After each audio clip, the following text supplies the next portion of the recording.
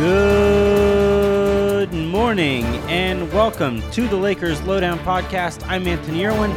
Today on the show, it's going to be a single subject show.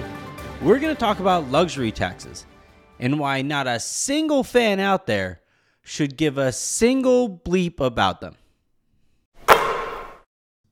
Earlier yesterday morning, Bobby Marks sent out this tweet.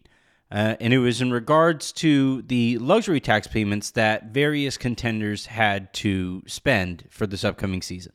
He had the Golden State Warriors paying $185 million in luxury taxes. Brooklyn Nets are spending $122 million on luxury taxes. The Los Angeles Clippers are spending $54 million in luxury taxes, and he's taking for granted that Kawhi Leonard would be back. The Lakers, as currently constructed, will be paying $36 million in luxury taxes. Utah, $29, Milwaukee, $29. Milwaukee, by the way, also deserves some scorn here for letting PJ Tucker walk for nothing because of luxury tax payments coming off of a championship win. So, trust me, the Lakers aren't alone here in my derision for cheap-ass owners. My question is, why is Bobby Marks tweeting out how much it costs to pay for these teams and not how much these owners actually get from these teams? Like, as it stands right now, the BRI split, the basketball-related income split, is 51-49 in favor of the players, meaning that the players get 51% of the basketball revenue income and related income, and the owners, the 30 owners, get 49% of that income. And obviously, there are far more players than owners, and thus, it's fair to assume that the owners aren't exactly going broke owning these basketball teams. And that's before, by the way, we get into how much these owners benefit from these basketball teams or their professional teams that they own by not paying taxes. Because there has been some real good reporting done on, say, Steve Ballmer's taxes. And listen to this. This is from Nick Bromberg of Yahoo Sports. Quote, LeBron James had a vastly higher tax rate than Los Angeles Clippers owner Steve Ballmer. According to an investigation released Thursday by ProPublica, James' tax rate on his 2008 income was nearly triple that of Ballmer's, despite making 19% of what Ballmer made the same year. James reported $124 million in income 3 years ago and paid a federal tax rate of 35.9%. Ballmer, the former Microsoft CEO, told the IRS that he made $656 million. He paid $78 million in federal taxes, a rate of 12%. James, meanwhile, paid over $44 million in taxes on reported income that was $532 million less than Ballmer's reported income. How did Ballmer get away with paying far less in taxes to James? An accounting trick that many professional sports teams owners use. Now, this is from ProPublica. Ballmer pays such a low rate in part because of a provision of the U.S. tax code. When someone buys a business, they're often able to deduct almost the entire sale price against their income during the ensuing years. That allows them to pay less in taxes. The underlying logic is that the purchase price was composed of assets, buildings, equipment, patents, and more that degrade over time and should be counted as expenses. The thing there, though, is that NBA teams, professional teams, those assets don't degrade in the same way. Those expenses, say players, for example, they don't lose value. Cable company contracts, stuff like that, they keep going up.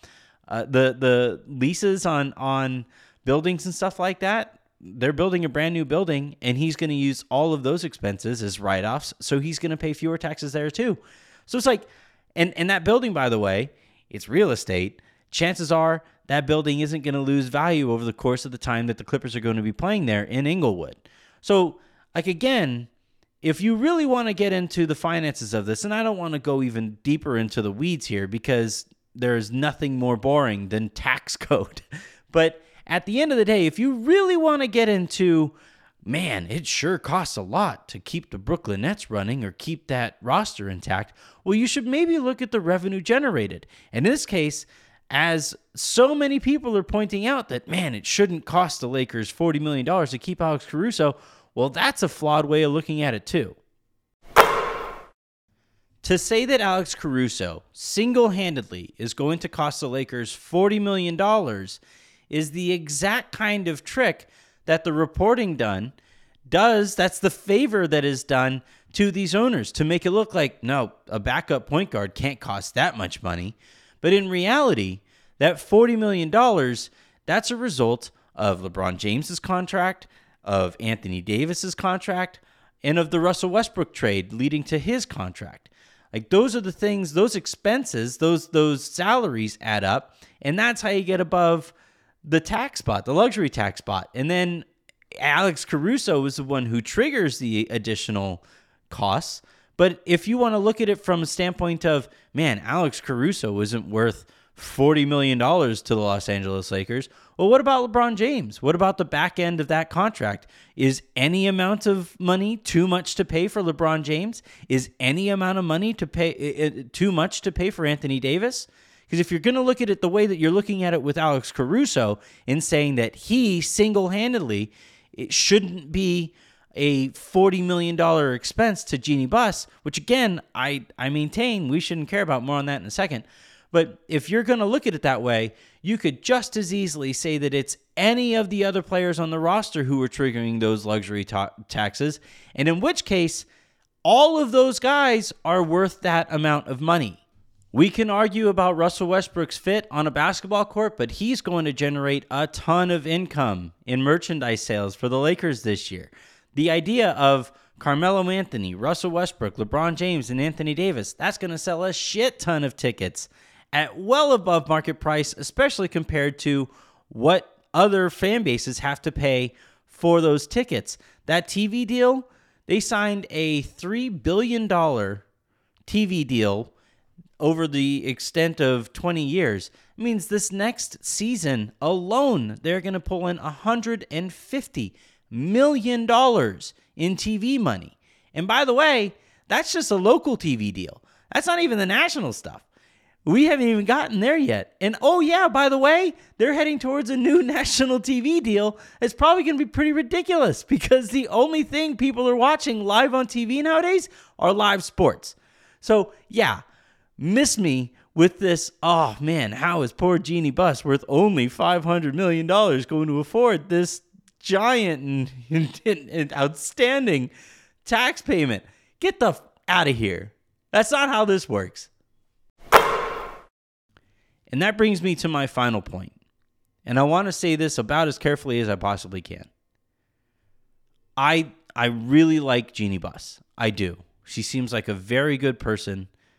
Everybody that I speak to who is anywhere close to her say that she is an absolute delight.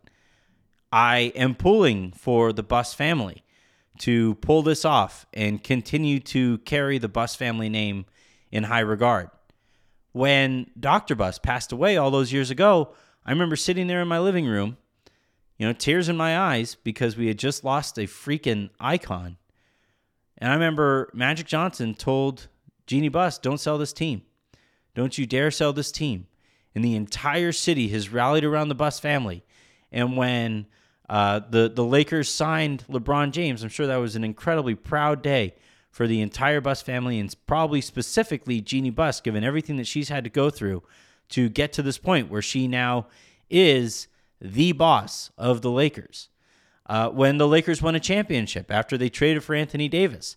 And that team will probably go down, in my opinion, as one of my favorite teams in Lakers history.